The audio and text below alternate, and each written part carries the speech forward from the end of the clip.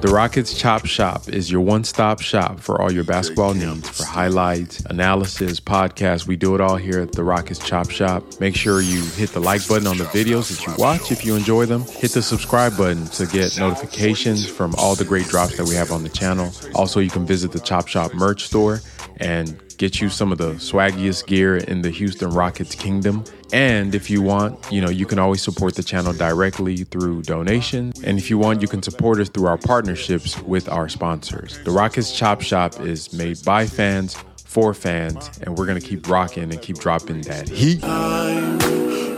You deserve from me. This is something I know.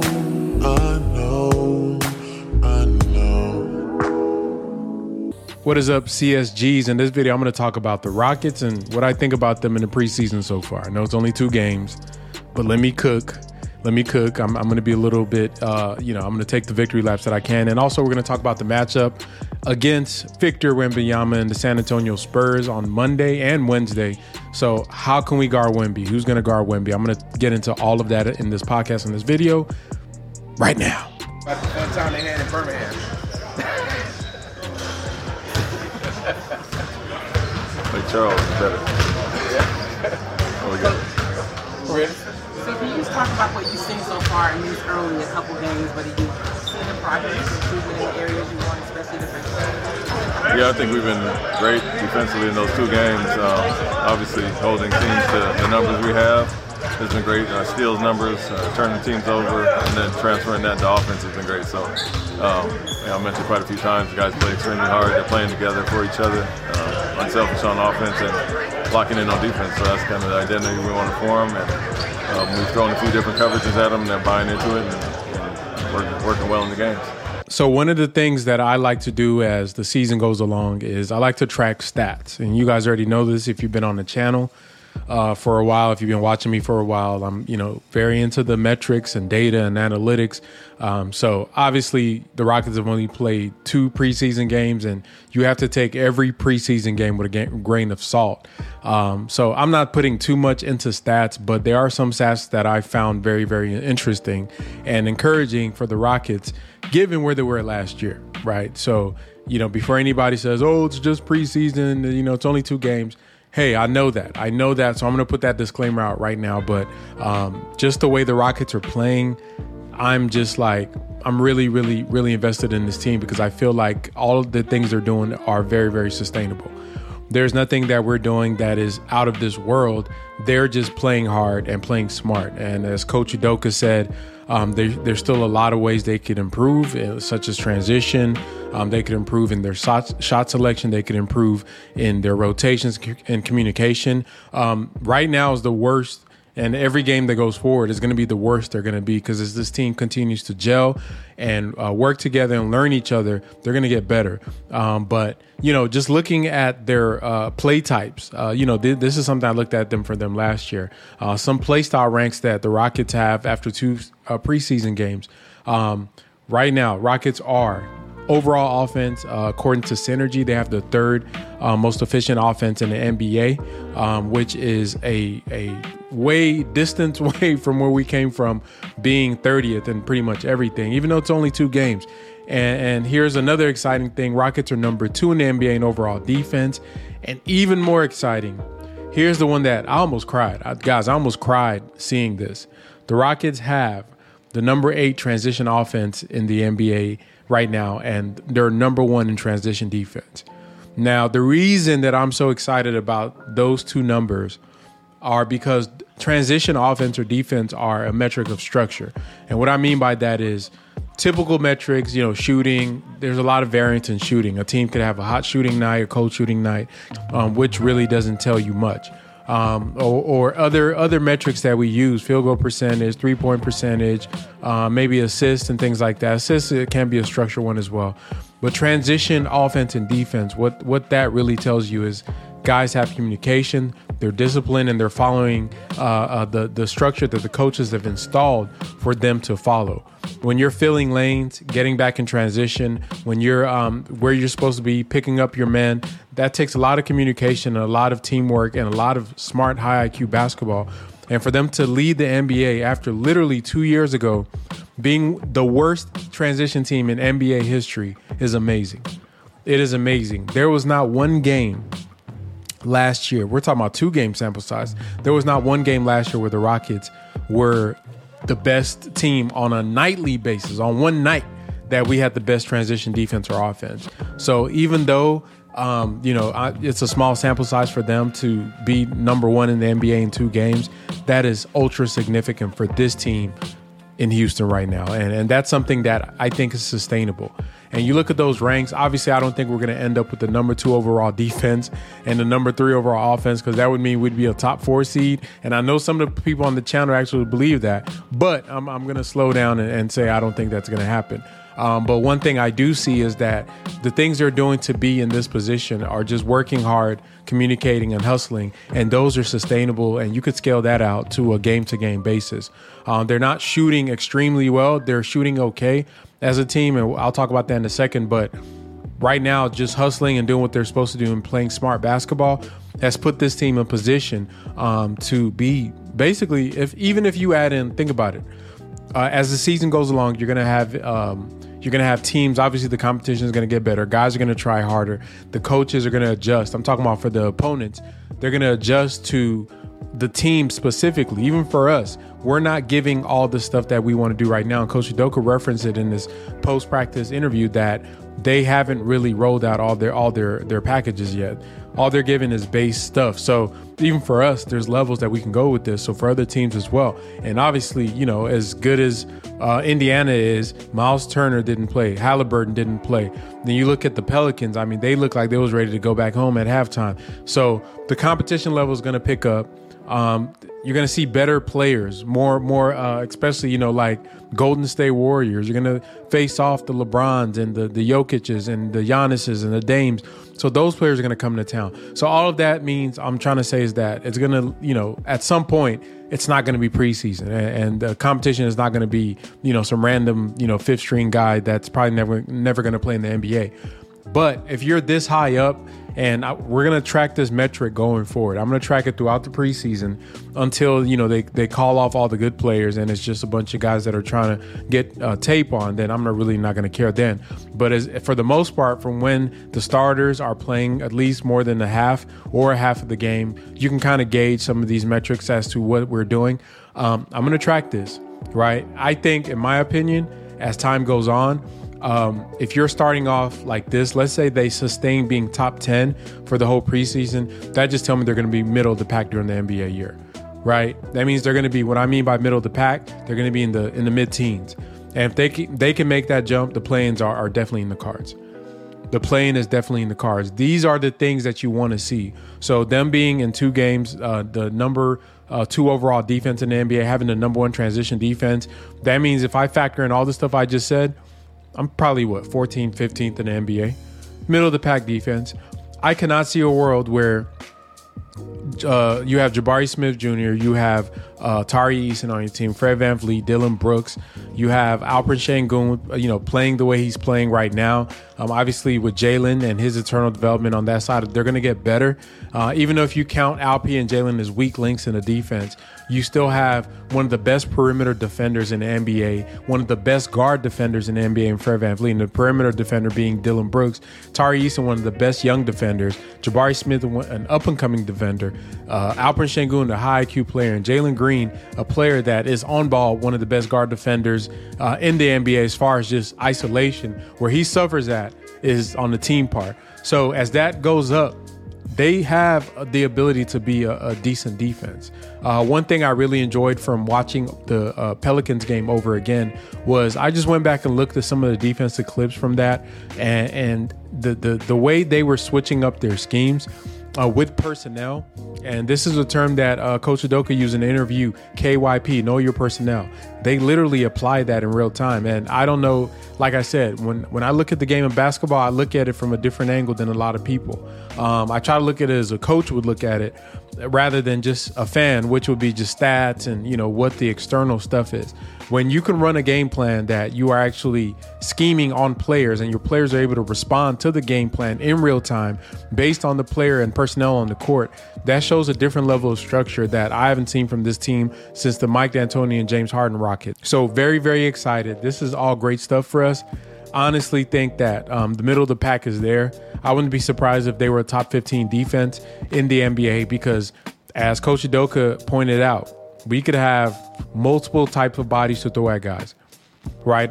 We have multiple type of players to throw at guys, and I'm going to talk about it with the Wemby section coming up. But these numbers to me are just a great markers and measures of winning if I had to categorize them. So some other interesting measures that I saw while digging through the stats for the Rockets.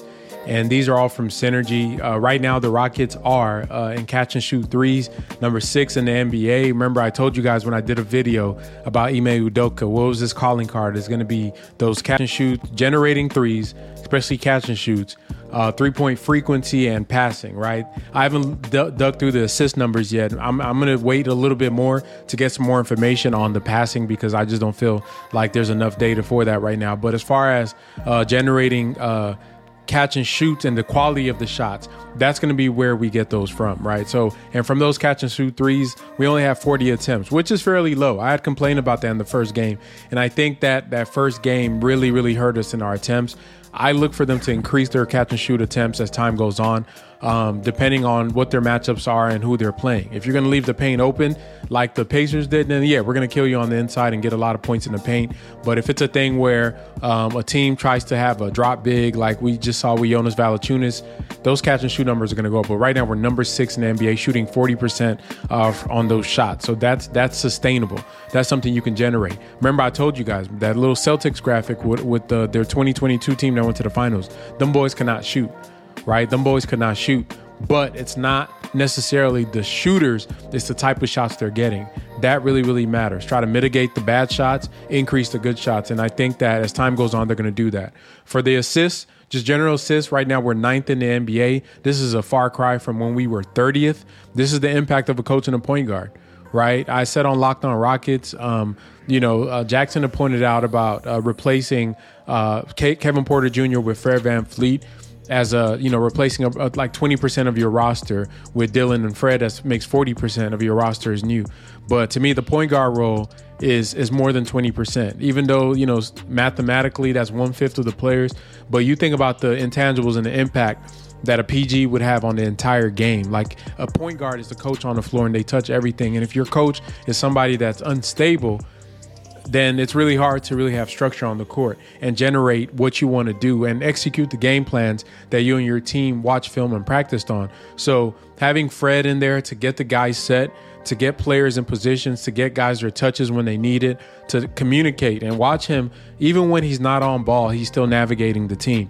And he's just constantly talking and pointing and getting guys where they need to be on both sides of the court. So I think that's a huge, huge boost for the team right now. But being 9th in assists for the Houston Rockets, I think that number is going to go up as they generate more catch and shoot threes. Guys are going to hit their shots. And I think for the starters, when they play more minutes, those numbers are going to keep going up. And right now we're number 12 in the NBA in turnovers, which once again, that's a major improvement. We've led the NBA in turnovers, or being worst in turnovers, for the past 3 years. And now being middle of the pack, I think that number is going to sustain kind of somewhere in the middle as well. Everything I'm seeing from the Rockets, they're going to be middle of the pack.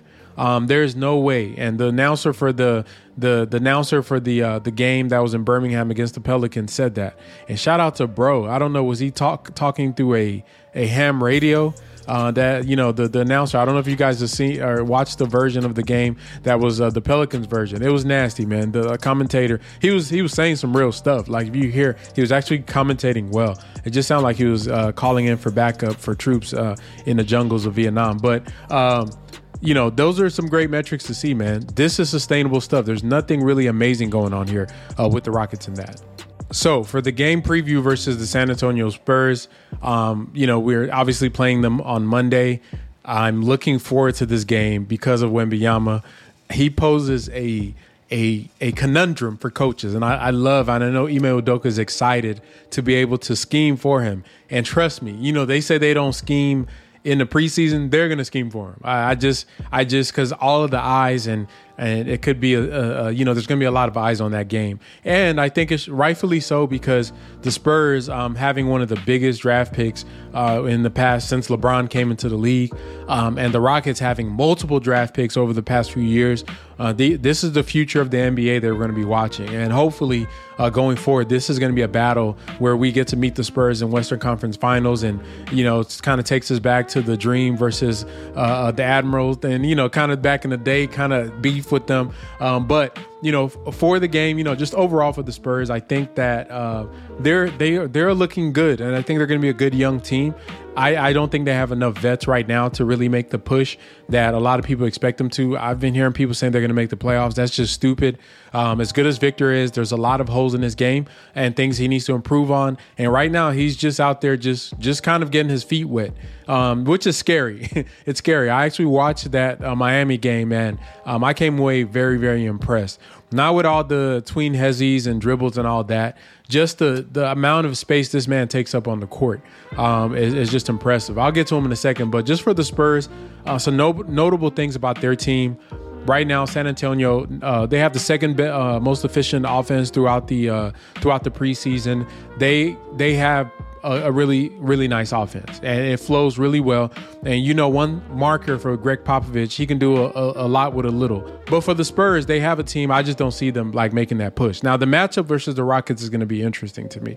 That's going to be an interesting matchup because I feel like this, the term styles make fights. I can see this as being a team that maybe not right now, but in the future, it is going to be a kind of a stylistic matchup that I don't know who's going to win it because when you look at our roster, one thing Coach Udoka pointed out, and I alluded to this earlier, is how versatile we are. And what we're going to find out from this game is going to be whether we can guard Victor Wembanyama. And I think that's what it's going to come down to for the Spurs, whether you can guard Victor Wembanyama. If you have the body types, and we still don't know what his Achilles heel is going to be as a player. Every player has a profile of another player that gives them fits. That's every player does. Victor hasn't played enough to figure that out. And what I mean by that is even Shaq. There are guys that Shaq would say that they could be a backup center. But whenever they play that guy or that type of player, it just gives them. It could be a short player because they get under them. It could be a physical player because they play rough with them. It could be a taller player because of the length. It could be a size thing. I mean, so many factors that really impact. Like, for example, James Harden, obviously being a Rockets fan, I noticed the type of players James Harden will struggle on were the thicker guards, like the Drew Holidays, the Lou Dorts. Those guys that have girth and can move their feet because he can't bully them like he would the smaller guards. So the feet movement for those guards would be able to neutralize his change in direction, and then their size would be able to neutralize his strength. So then it made it really tough for him. He really struggled against bigger guards that could guard him. And there's a couple of other guys that really gave him fits when they played him. So you think about, for Victor, brand new player in the NBA, who's going to be able to guard him? That's going to be the question for us in these games that we're going to play the Spurs. Who's going to guard Victor? And for me, I don't know, man. I don't know.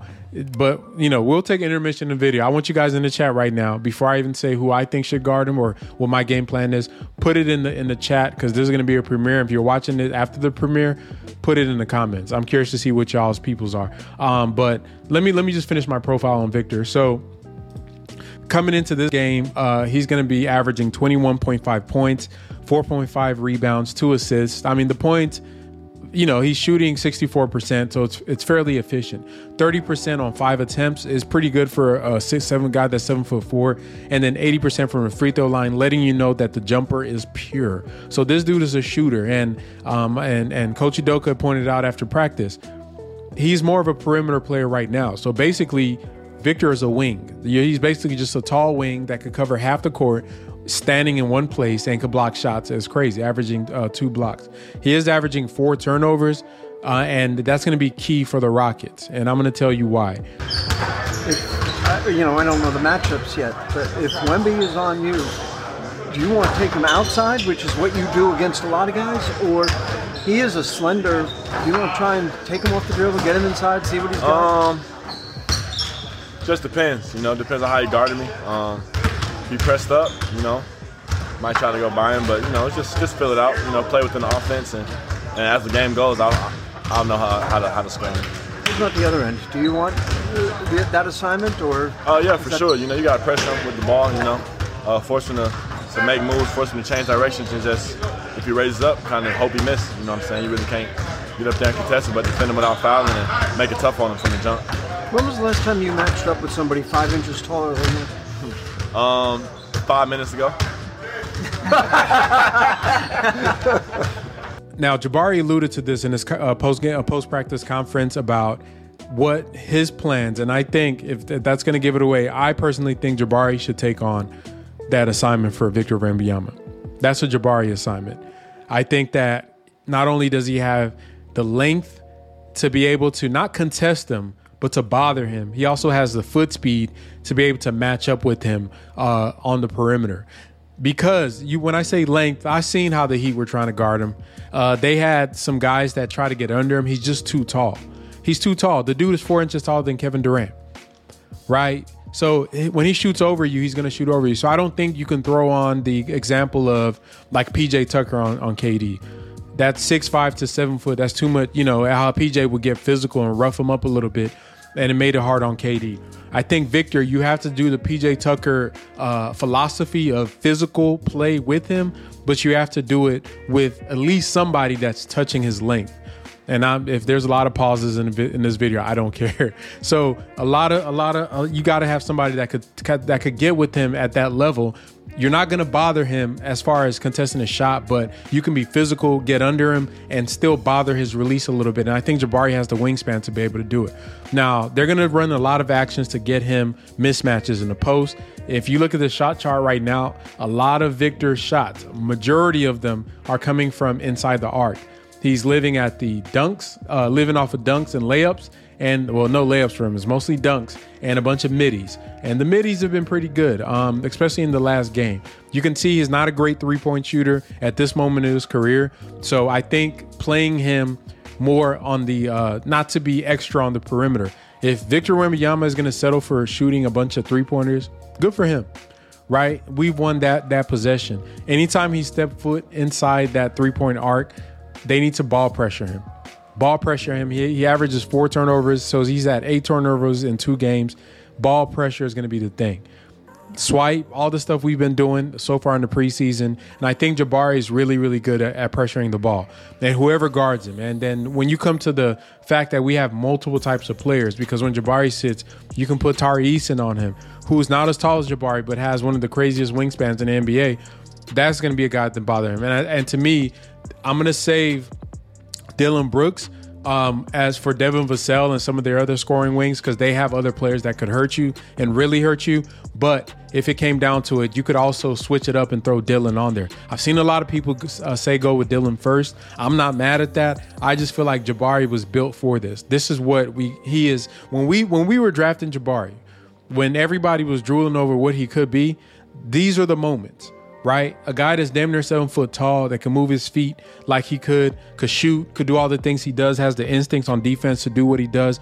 These are the moments we were dreaming about. I need that to be a thing. Jabari versus Victor. Jabari versus Victor. I need to see that. I want it to start right now, so I'm greedy. I want that to be a thing. I want them to meet up on Monday and be able to play each other. And I want Jabari to take that assignment personally, to line up and say, I got him. Hell, pick him up full court if you want to, but I need that to be a thing. But obviously, I think they're going to have other players to throw at Victor. Do I think he's going to go off on the Rockets? No, I don't think so. I think Ime Udoka is going to make it a purpose, and just watch the game. And if my instincts are correct, Ime is going to take on this personally. One, you got the Popovich thing, so that's the teacher and the pupil type deal. Then you got all the national attention Victor has been getting, and it's an opportunity for the Rockets to really showcase that, hey, we're not the same Rockets that you've seen. But as far as like the game, I really don't care what the outcome, win or lose. I look at what the starters do and just the efficiency and all the other scores. I think it's going to be a great game.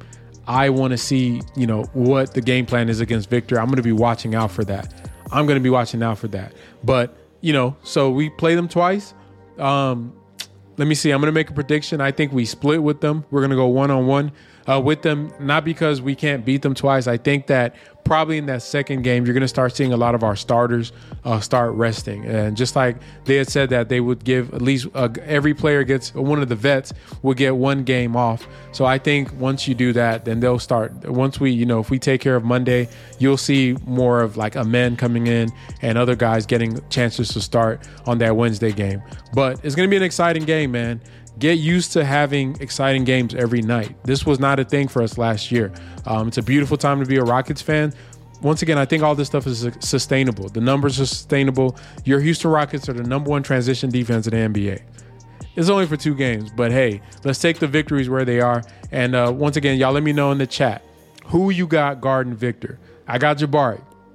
I'm throwing Bari on him, right? I'm throwing Bari on him. Who y'all got? Put in the chat, put in the comments. If you're still listening to this video at this point in the podcast, hit the like button. If you're new to the channel, subscribe. Keep rocking with the Chop Shop, and we're going to keep dropping that fire.